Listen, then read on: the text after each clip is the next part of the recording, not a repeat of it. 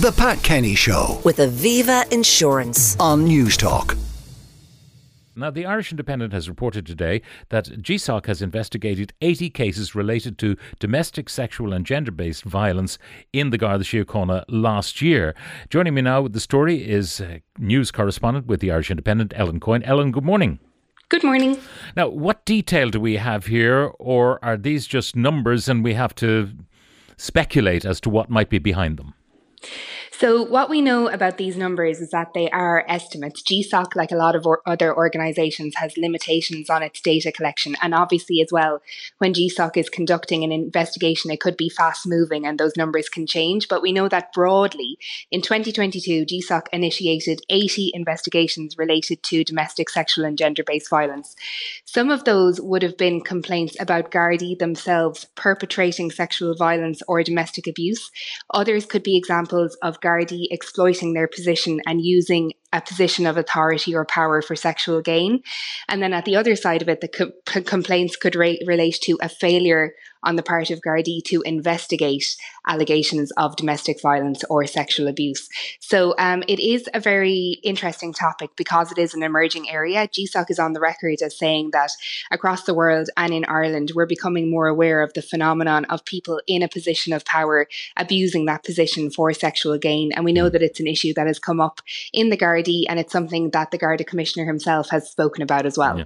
I mean, Mr. Harris reminded Gardai that abuse of power for sexual gain would be regarded as a serious breach of discipline and would result in disciplinary action, including dismissal.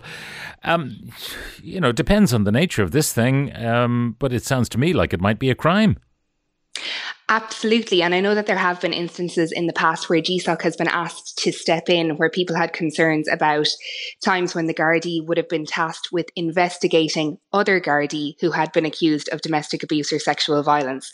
When we're looking at these figures and reports that, these complaints to GSOC are increasing, I suppose we do have to consider the fact that over the past few years, particularly since the pandemic, awareness of domestic abuse and sexual violence in Ireland has increased. So it could be a good thing sometimes if you have more people coming forward and making complaints. It might not be a sign that prevalence is increasing. It could be a sign that awareness is increasing. And I think what's interesting is that GSOC has actually flagged that they think that this is an area that's going to require greater attention in future. And we know that there is a law going through the Oireachtas at the moment that will turn GSOC into a new office of a kind of ombudsman that will have more independence and more power.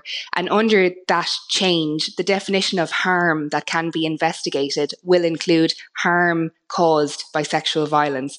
So it looks like the Gardai are going to be far more accountable, and there's going to be far more scrutiny on this area in future. Now, the kind of thing we're maybe talking about in cases where it's domestic abuse by a Garda of a partner living at home, that's one thing, and we know that historically the attitude of police forces the world over used to be, oh sure, it's only a domestic, and therefore they may not have in the past taken the actions that they should have done. There's more reality about that now and more awareness in the Garda force, so they do tend to try to protect people who might be subject to that.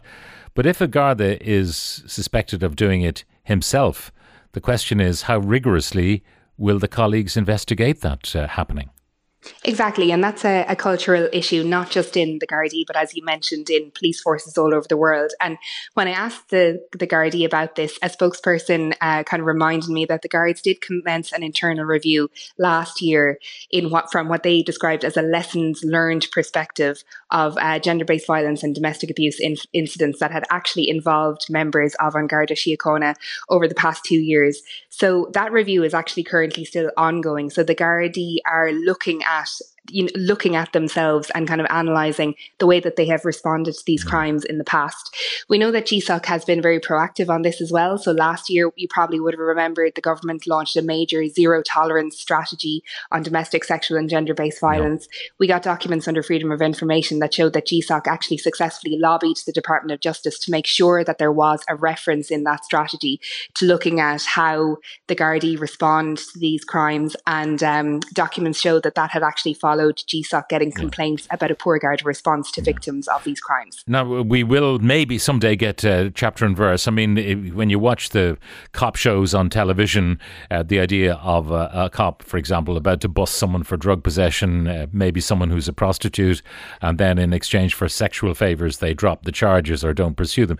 That's the kind of thing you might imagine, but we don't know, and that's the truth of it. How many of these cases do we know, Ellen, are historic? In other words, that people are having the courage to come forward and make those complaints now? Because if you look at 30 so far initiated this year, 80 last year, there's 110, you're heading for 1% of the Garda force might be involved in this kind of thing. But this could be the accumulation of charges over a long number of years, which therefore would dilute that percentage down to, almost an imperceptible percentage of the total Garda force. It's a very good question. And, GSOC were fairly candid that, these figures are just estimates. It can't give us that sort of detailed breakdown. It's important to remember as well, we know, unfortunately, the scourge of domestic, sexual and gender-based violence is pervasive across all of society. And when you have a huge group of people like on Garda Síochána, they're going to have just as many chances of having perpetrators within their force as any other industry. So I think that is a very important point to make. And on the point about historic, we know that the Guards have been far more proactive on this issue. They've made a great effort to encourage people to come forward, particularly since the pandemic, when unfortunately the lockdown had the unfortunate consequence of worsening circumstances for victims of domestic abuse who were trapped in their homes with the perpetrator. So the Guards have definitely become more proactive on this issue. We know that Drew Harris has spoken at policing authority meetings. He sent memos to his own force to remind them how seriously this will be taken if they do find an incident where a guard has been involved in perpetrating domestic, sexual or gender-based violence. Ellen Coyne, news correspondent with the Irish Independent. Thank you very much. The Pat Kenny Show with Aviva Insurance. Weekdays at 9 a.m. on News Talk.